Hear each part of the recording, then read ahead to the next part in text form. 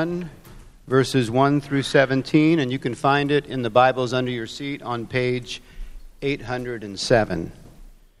Matthew chapter 1, verses 1 through 17. The book of the genealogy of Jesus Christ, the son of David, the son of Abraham. Abraham was the father of Isaac, and Isaac the father of Jacob, and Jacob the father of Judah and his brothers. And Judah the father of Perez, and Zerah by Tamar, and Perez the father of Hezron, and Hezron the father of Ram. And Ram the father of Amminadab, and Amminadab the father of Nahshon, and Nahshon the father of Salmon, and Salmon the father of Boaz by Rahab. And Boaz the father of Obed by Ruth, and Obed the father of Jesse, and Jesse the father of David the king. And David was the father of Solomon by the wife of Uriah. And Solomon the father of Rehoboam, and Rehoboam the father of Abijah, and Abijah the father of Asaph, and Asaph the father of Jehoshaphat. And Jehoshaphat the father of Joram, and Joram the father of Uzziah, and Uzziah the father of Jotham, and Jotham the father of Ahaz, and Ahaz the father of Hezekiah. And Hezekiah the father of Manasseh, and Manasseh the father of Amos, and Amos the father of Josiah, and Josiah the father of Jeconiah and his brothers at the time of the deportation to Babylon.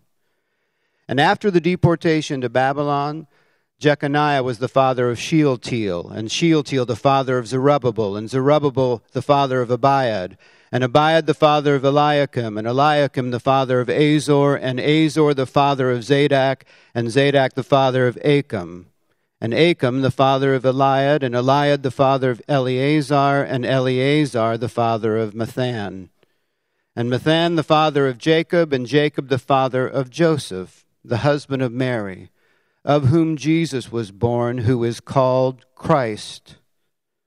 So all the generations from Abraham to David were 14 generations, and from David to the deportation to Babylon, 14 generations, and from the deportation to Babylon to the Christ, 14 generations. This is the word of the Lord.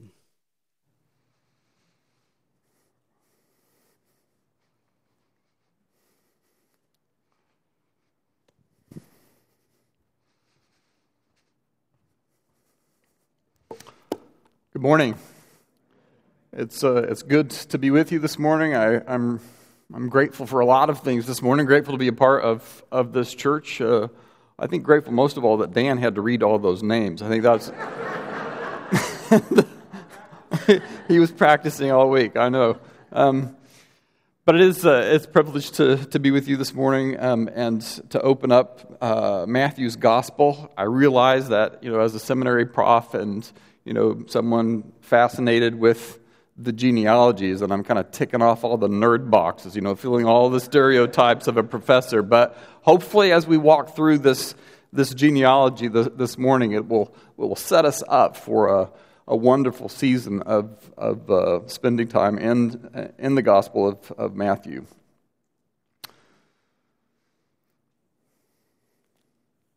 A growing number of people are disillusioned with democracy. I don't know if you've noticed, but there have been a number of books and articles recently that have expressed the idea that maybe democracy isn't the best form of government after all. Just last week I read a review of a book called Against Democracy. He argues that democracy is not the best form of government. It's only the best of all of the forms of government that have been tried so far. I think perhaps it has had to do with some of the cataclysms of Brexit. Some would argue the 2016 elections here in our own country maybe the will of the people expressed in a democratic vote. Maybe that does always lead to the best form of government. And it isn't simply because democracy itself democracy can undo itself. This is the classic sort of problem with democracy, sort of one man, one vote, one time. That's it. They vote somebody into power, and that person never leaves. But it's also because in many societies, the will of the people often produces conditions, circumstances that exploit the vulnerable, that lead to oppression. It's one of the reasons I think after we spent 24 years as missionaries in Africa, particularly in Ethiopia, and we noticed that it's taken a long time for democracy to take root. And one of the reasons perhaps for that is this fear that a democratic election will only and always ensure the domination of the dominant ethnic group. See, the problem with government of the people, by the people, and for the people is the people. But what really are our options? Winston Churchill famously quipped that democracy is the worst form of government except all the others that have been tried. No one is suggesting that we revert back to the time before we had democracy. Go back to the days before democracy when every nation, for virtually all of human history, lived under kings, lived under kingship. And I think we sometimes forget this, that prior to the American Revolution, the whole of human history had only known basically one form of government. The founders of this nation were very much aware that what they were trying to do, the experiment that they undertook in forming the first democracy, was to establish a government without kingship. And they would have been the first to admit that it was an experiment. Kingship in their minds had only and ever been used to exercise tyranny. And the most damning criticism in the early years of our nation was to be dubbed a royalist or a monarchist, someone who was, sort of secretly harbored hopes that America would one day be formed as under kingship. And Thomas Jefferson, he hated the fact that some people started referring to George Washington, the first president, as His Excellency. He was afraid that this would mark the return of monarchy, of kingship. He sympathized with the French philosopher Voltaire, who famously longed for the day when the last king would be strangled with the entrails of the last priest. And Voltaire pretty much got his wish in the French Revolution, and in France, and then in America, and then in France, and then subsequently many, many other countries. Kingship has fallen away, and even where the titles remain, the absoluteness of the king's rule, that kingship itself has become simply symbolic. So however disenchanted we may be with democracy, no one is suggesting that we appoint a king.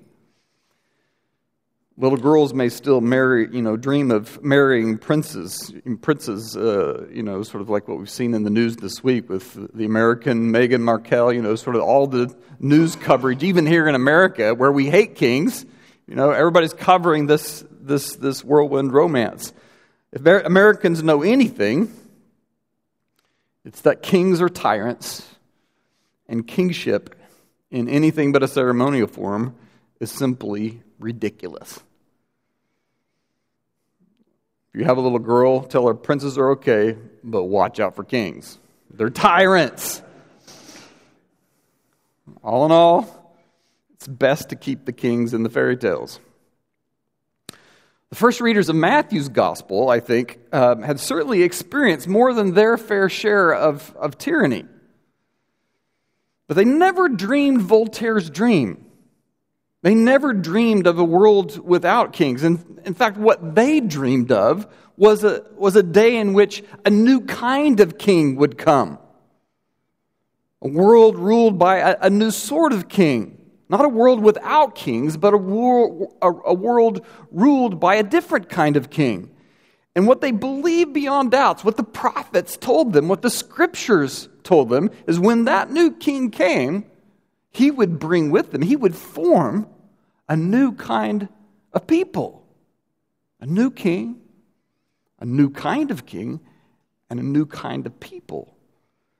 And however odd it may seem for Matthew to begin his gospel with a long list of names, such as the one that Dan's just read, this is the claim, I think, that this genealogy is making, that Jesus comes as a new kind of king for a new kind of people. Let's look at that. Let's think about that for a moment. First of all, Matthew introduces us to Jesus as a new kind of king. One of the most common functions of genealogies was to legitimate priestly or kingly lines. And this genealogy is no different. In a rich variety of ways, the genealogy is making the point that this is a credible, legitimate king.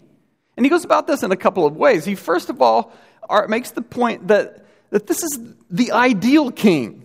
And he does this by evoking the memory of King David. In fact, David's name is mentioned 5 times in this genealogy. The genealogy begins by conferring on him the title, Son of David. And that title is going to come up in a number of places in Matthew's Gospel. Moreover, the whole genealogy is arranged in 3 tables of 14 names. Matthew tells us that that's what he's done. Why? Why has he done that? Why 14 names? Well, one of the reasons, and we'll see a little bit later, that in order to get the 14-14-14 scheme, he's had to miss out a few names. He's obviously invested in this scheme of 14 names. Why 14? The most probable answer is that in Hebrew, as in a lot of languages still today, they don't have a separate numbering system. Their letters were their numbers. And the numerical equivalents of David's name add up to 14. That's probably why he's done this. So in addition to mentioning David's name more than any other name, he's kind of built into the whole scheme a kind of subtle riddle, an illusion that invites us to see this is about David. This is about the son of David. This is about the ideal of kingship. Well, why was David the ideal? And a couple of things I think stand out, especially when you look at the genealogy in relation to the whole of Matthew's gospel. The first thing that stands out is that David and the ideal king was a lover of the law. You think, lover of the law? Deuteronomy 17 gives us kind of the law of the king, the ideal for kingship within Israel. And the king essentially was given one job in Israel. And when he sits upon his throne, he shall write for himself in a book a copy of the law. And it shall be with him, and he shall read it all the days of his life. That was his job, to copy out the law. The first thing that he was to do when he took the throne was to make a copy of the law and to live with it, to keep it with him, to read it every day. That was his whole job. And that's exactly how the Old Testament describes David. He loved the law. Later kings were evaluated by the degree to which, like David, they followed the law. In Psalm 19, David declares that to him, the law is sweeter than honey and more precious than gold. The Ethiopian emperor, according to legend, one of the Ethiopian emperors died after eating too many pages of Scripture because he was kind of literally interpreting, sort of this understanding of kingship in the Old Testament, to be a consumer of the law, to eat the law. And that's how Matthew portrays Jesus. As you read through the gospel, you realize that Jesus loves the law. Now, Jesus rejects any notion that his rejection of the Pharisees' understanding the law, the Pharisees' way of treating the law, constitutes in and of itself rejection of the law. He says, I didn't come to abolish the law. I came to fulfill the law. So Jesus may have hated what the Pharisees did with the law, but he loved the law. If the epitome of the law, according to Jesus, is to love your neighbors as yourself, then Jesus loves his brothers, his sisters. He loves his neighbors even to the point of laying down his life for them. This week we've seen, over the last few weeks, we've seen an avalanche of sexual harassment charges. One of the things that people have commented on is the fact that these charges have led to almost to the immediate downfall of figures in the entertainment industry, in media. But politicians, not so much. Why is that? Why can these scandals take down media figures, but not the politicians? You see, the thing about political power is that those who have it begin to see themselves as somehow outside of the law. They make the laws. They're not under the laws.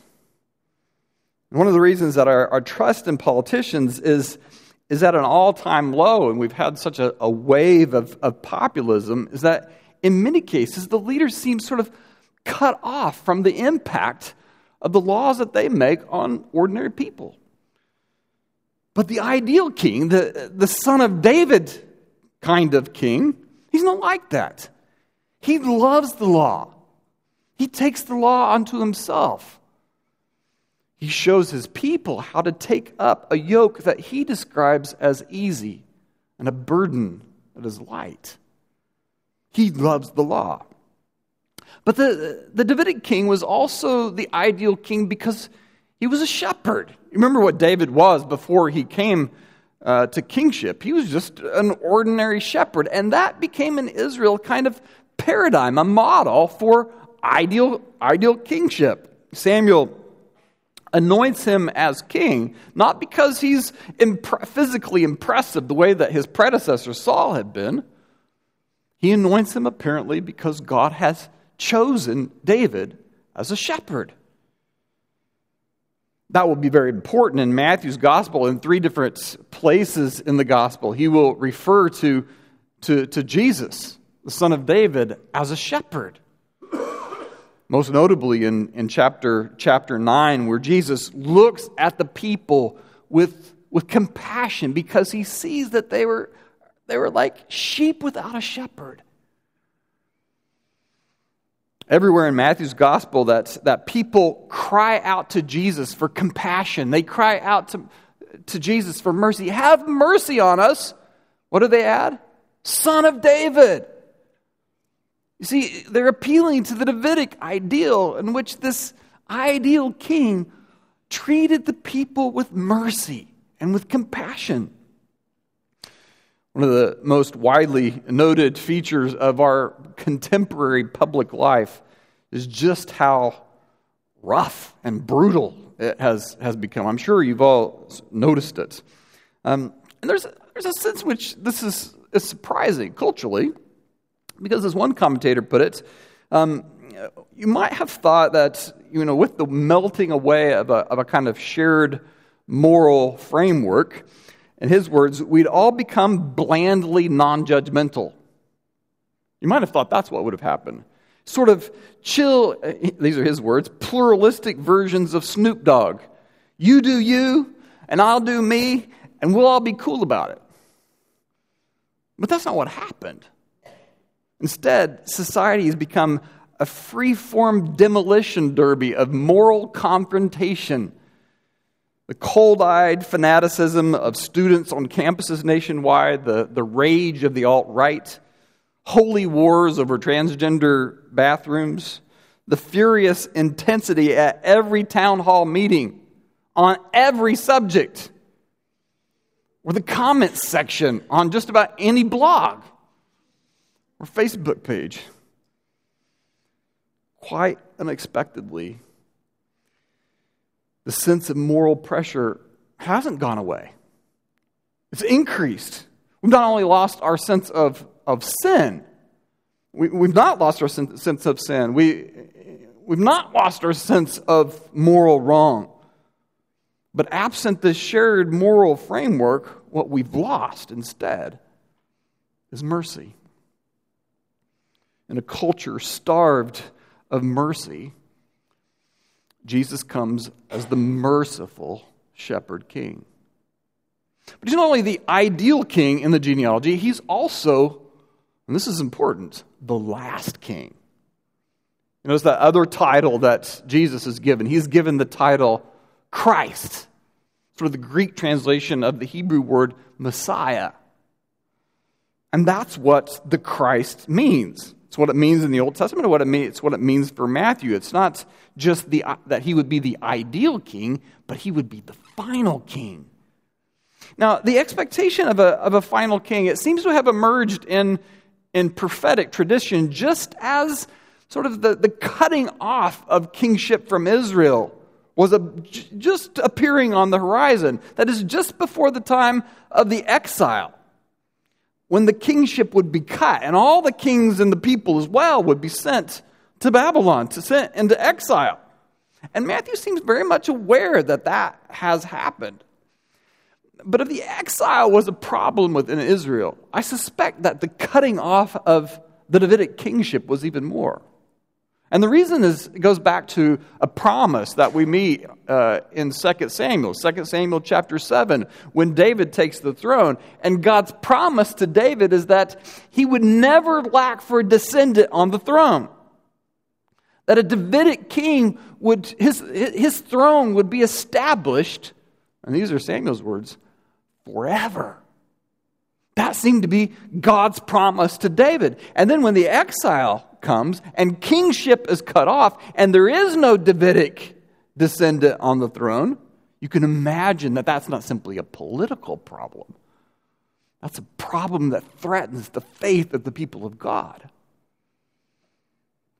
It's in the wake of that exile and just in the lead up to that exile that the prophets began to anticipate how it is that God could possibly be faithful to that promise, even though kingship was going to end with the exile. It's a big problem. Israel, during the time of kingship, had always had two kings. It had always been the case that God was the king. Of course, God was the king. But then you had the Davidic king, the human king. And the Davidic king was supposed to be the one who represented God, represented the will of God to the people. And of course, as we know, that so rarely took place. There was always a kind of a huge differential between God's kingship and the kingship of the human king. But what Matthew seems to be suggesting, what the prophets anticipated, is something is sort of extraordinary. It's the fact that with the termination of kingship, there's a kind of an identification of the kingship in Jerusalem with God's own kingship. God takes Davidic kingship into himself. And so when we get to the end of this genealogy in chapter 16, and even more clearly in verse 16, and then more clearly in verse 18, when this virgin gives birth to a child conceived by the Holy Spirit, we see the fusion of those two understandings of kingship, the fusion of divine kingship and human kingship, so that there's only one king. This prepares us for the moment in which Matthew's theology of kingship becomes most profound. You see, it's at the end of the gospel where Jesus is dressed in royal robes, and he's given a crown. He's given the title of king. But strangely, all of this happens as he's mocked, as he's humiliated, as he's crucified. And yet, the centurion stands at the foot of the cross and says, "This is the Son of God. This is the true king. This is the one in whom divine kingship and human kingship are alike manifest." You see, Voltaire longed for the death of the king as the death of the last king. He thought that was the great hope of the people because it would mean the end of kingship. But Matthew narrates the death of the last king also as the great hope of the people, not because he knows that that's the moment when kingship ends, but because he sees the crucifixion, the death of the king, as the moment when kingship begins. You see, the fact that the king emerges from the obscurity of the third table of this genealogy. All these names are of people who are lost to history. The fact that he emerges from the obscurity of the third table prepares us to see that this is a new kind of king. He's a king, as the church fathers described him, who reigns from a cross. It's a new kind of king. A new kind of king, but also a king who forms a new kind of people. And that's the second thing that I think Matthew points us to in this genealogy. You see, genealogies are not just about credentials. They tell us who you are. Now, not long ago, I read about a Somali. We lived in Ethiopia. Somalia was the country next door. And Somalis could tell you the names of their ancestors back 30 generations. In other words, your father's name was your second name, and your grandfather's name was your third name, and your fourth name was your great-grandfather's name, and so on, back 30 generations. They knew them. And it's important to them because it tells them who they are. It's a real problem on applications when they move to America, Ask for your middle name. What do you want, the 15th one? Or, right? Going all the way back, I'll give you the 30th name, my great-grandfather as my last name. They tell us who we are. They tell us something about where we came from, what we're like. And the genealogy of kings was even more that way. You see, if you read the Old Testament books of the kings and of Chronicles, they're not really histories of Israel. Well, they are, but they're really just history of kings. Because in these histories of kings, we have the history of the people. It's as if the identity of the people is taken up in the identity of the king. As the king goes, so goes the people. There's no exception, really, in the whole of the Old Testament. Whatever the king does, the people do the same thing.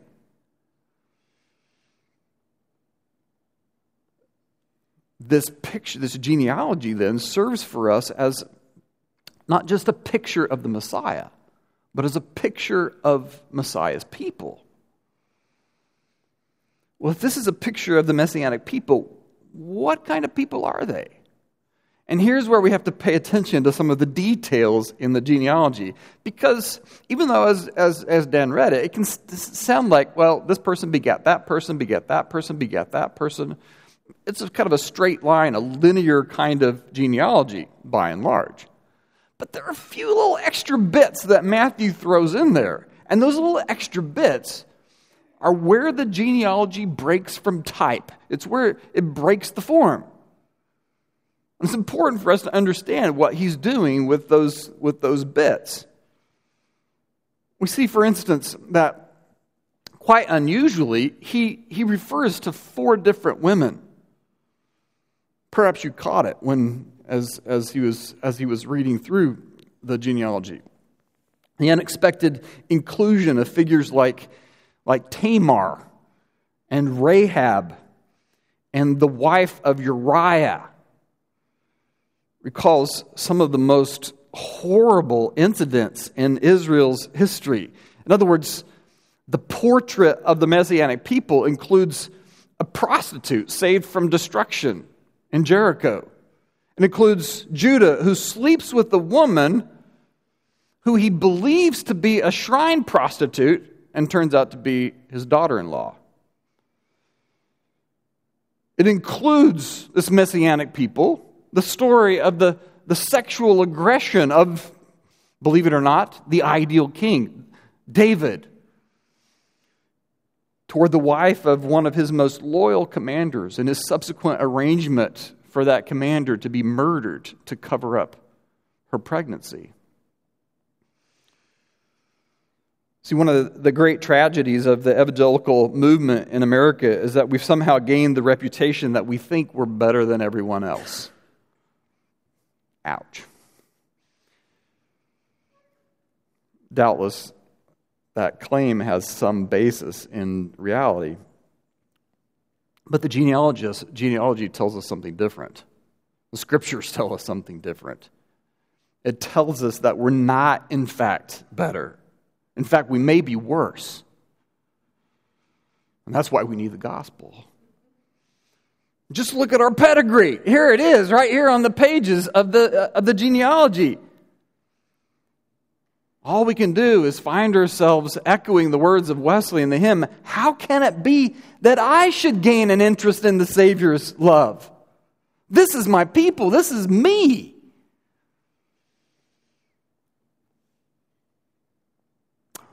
Secondly, one thing that ancient genealogies were frequently used for was to demonstrate the ethnic purity of a people, the racial purity of a people.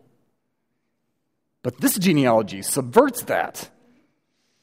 Now, it's evident from the inclusion of Tamar and Rahab, Canaanite women, Uriah, a Hittite, Ruth from Moab, a Moabite. But it's evident also from where the genealogy begins. It begins with Abraham, and it evokes the promise that God had made to Abraham that in him all the families of the earth would find blessing.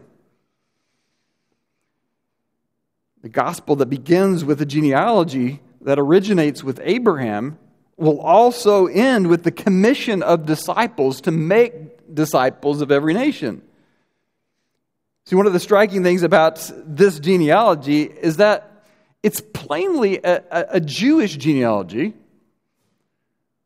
but as a picture of the Messianic people, the genealogy subverts all notions that simply being Jewish will guarantee a place among the people, among the Messianic people.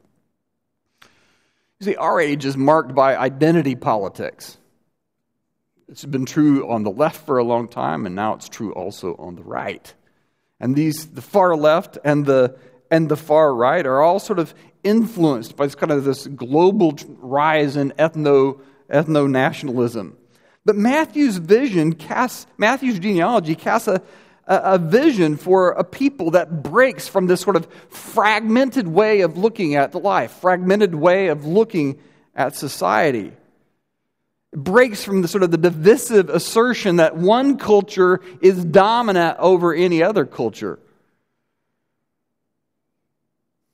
As we were coming in, I was remarking to someone that for much of the 24 years we lived in Ethiopia, we went to church where we were kind of one of the few white people there, and it sort of disabuses you of any sort of sense that you are the one including others. We felt like we were being included. And that's Matthew's message, that none of us are, constitute the dominant culture who are sort of having this large enough heart to include a few others who aren't like us. We've all been included. This is not our people, our church, in which we let a few other people in. This is Messiah's people, and we've all been let in. We all have to see ourselves as Christ's people, to which none of us have a right, but in which all of us have been given a place. So it is a sinful people, but saved. It's a racially or ethnically impure people, but it's also a people that is refined by judgment. People refined by judgment. I mentioned before that Matthew had kind of left out some names, and you might think that he's just trying to get the scheme to work, the 14-14-14 scheme. But if you compare this genealogy to the source in 1 Chronicles, you'll see that it's not just entirely random. That the names that he has omitted, there seems to be something that kind of holds them together. he omits them in sets of 3. So, for instance, in the second table, Jehoram, there's 3 names in a row that are omitted. It's odd that Joram was, for rebellion against God, is cursed with a disease in his loins. And that carries down 3 generations. Those 3 kings are omitted. Interesting, too, that at the end of the second table, Jeconiah and his brothers. Well, Jeconiah only had one brother, but the end of 2 Chronicles refers to 3 other kings, all his relatives, who all occupied the throne. One of them is referred to as his brother, even though it's his uncle. It's his brother king. These 3 brother kings are just like Jeconiah, sent off into exile. Doesn't mention their names. In the first table, we got something similar going on. You have this peculiar doubling. It's the only place that it happens. The father of Perez and Zerah, whose mother was Tamar. Why does he mention the one brother? Possibly to flag the fact that there were 3 other brothers. 2 of him were, the book of Genesis says, were killed by the Lord because of their rebellion. The other one just simply disappears.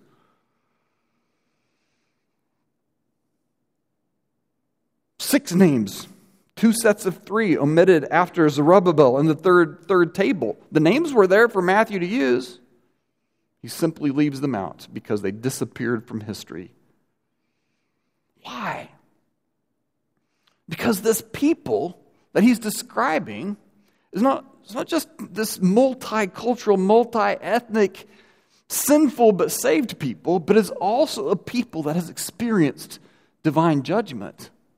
In other words, the final form of God's people is a people that has undergone this sort of purifying, purging, and refinement that comes with judgment. This is a people formed not just by the unexpected inclusions that we've read about. It's also formed by tragic deletions, as God judges those who turn away from Him. We live in a culture in which people are turning away from God in historic numbers. A recent Gallup poll indicated that the nones, those who indicate that their religious identity is none, that they are the most rapidly increasing group in our country at the moment. In fact, that phenomenon has been so striking to us as we've come back into the culture. I've sort of started praying on a regular basis for friends I know, many of them missionaries or pastors or seminary profs whose children have left the church, who've become nuns. And it reminds us, it's heartbreaking, and it reminds us that our responsibility as a church to those who are still sticking with it, and some of you may feel that you're just kind of barely hanging on, is to keep warning one another, to keep encouraging one another, as the book of Hebrews says, to warn one another of the danger of turning away. We have to see that the problem is not just that our culture has rejected a Christian way of life. The problem is that it undermines even the plausibility, the underlying plausibility structures of faith. It doesn't even make sense for many people to believe. As people turn away, this genealogy warns us of the frightening prospect of divine judgment.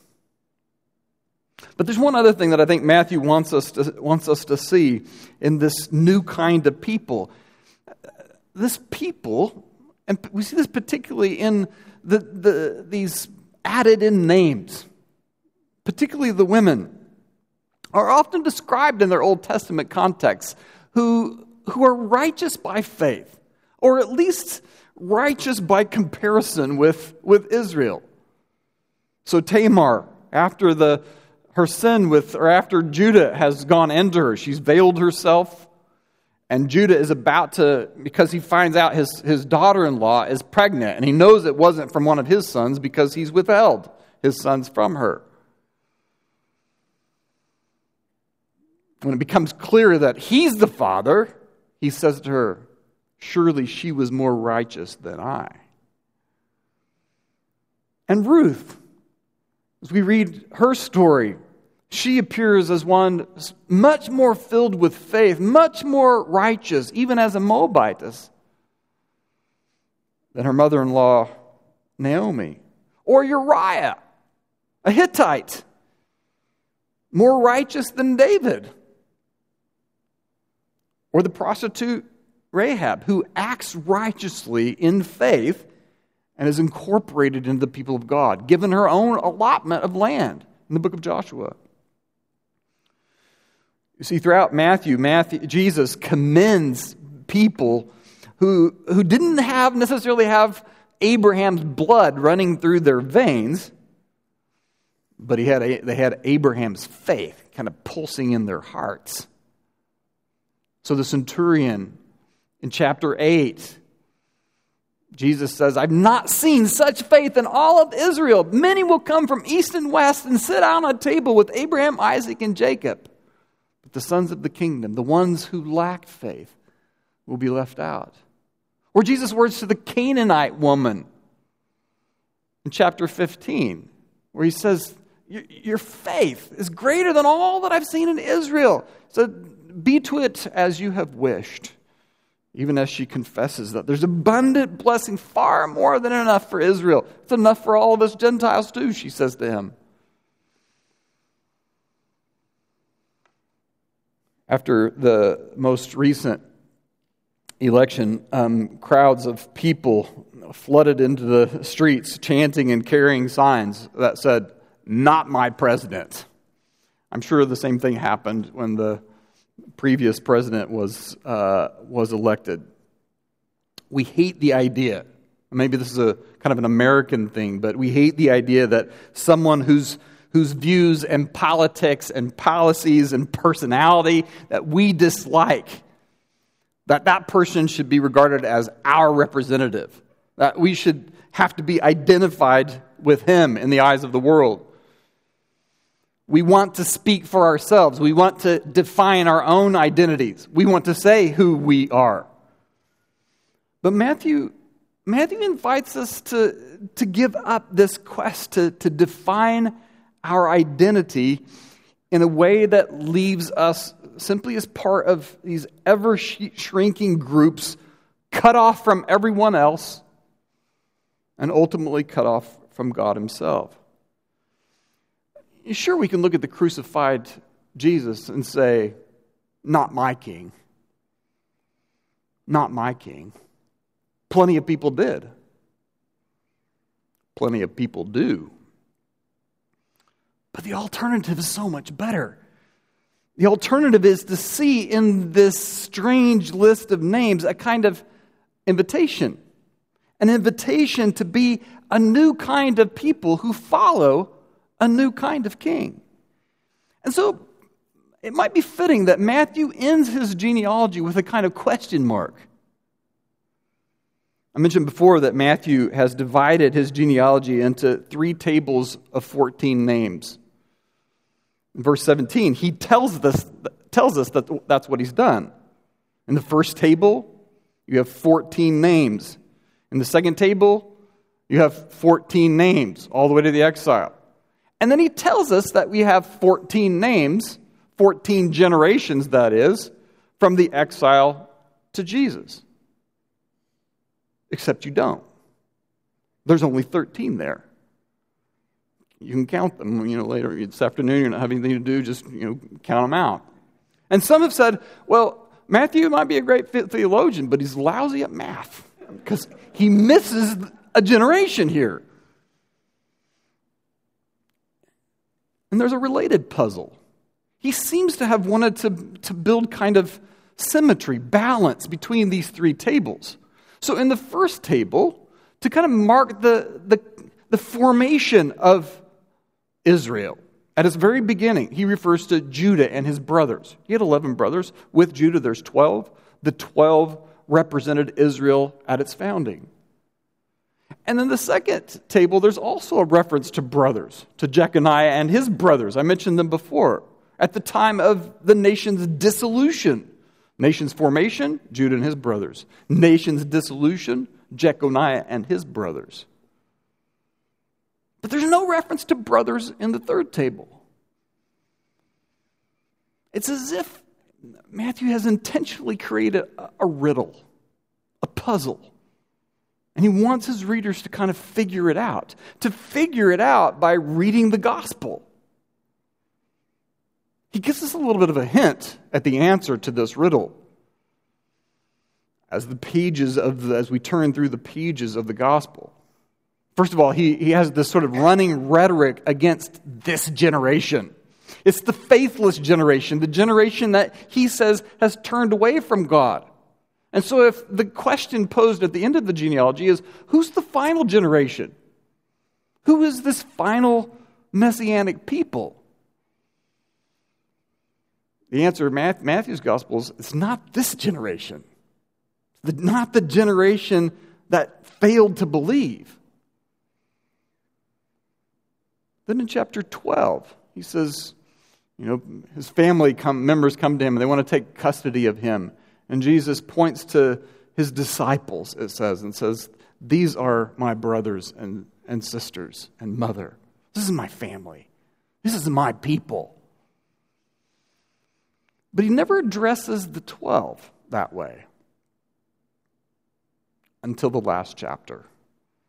In the last chapter, for the very, very first time, the angel meets the two women outside the tomb, and she said, the angel tells the two women, go and tell the disciples to meet him in Galilee. And so they're running, they're doing exactly what they're supposed to do. And then they meet the resurrected Jesus on the road. And he tells them exactly the same thing that the women have told, that the angel has told the women. They were already going to do it. What's the point of the duplication? If there's one thing new, Jesus says, go and tell my brothers. That's the first time that he addresses the 11. The 12 throughout the gospel. The 12 have represented this new people. But now Judas has fallen away. Judas, whose name is simply the English, we say Judas, but it's the English form of Judah. And now Jesus takes his place. The Lion of the tribe of Judah with his 11 brothers. The king with his brothers. And the response to him as they meet him in Galilee is to worship him.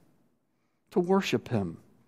And to receive his commission to go to all the world, to make disciples. Disciples who will teach the nations to obey everything that he has commanded them. So that the nations too can be included in this messianic people. A people made righteous by faith. A new kind of king for a new kind of people. Let's pray together.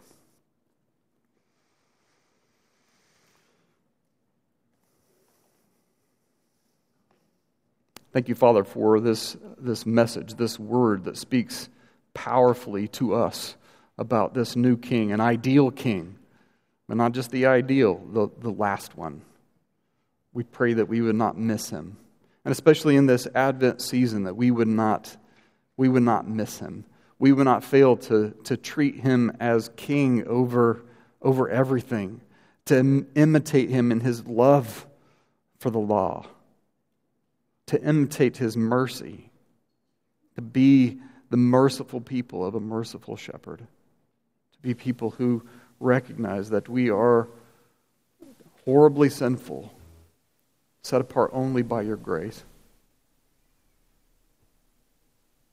We pray, Father, that as we live and lean into the ideal of this new people articulated for us in the pages of this genealogy, that you would enable us to be that people. Not for our sake, we pray, but for your sake. Amen.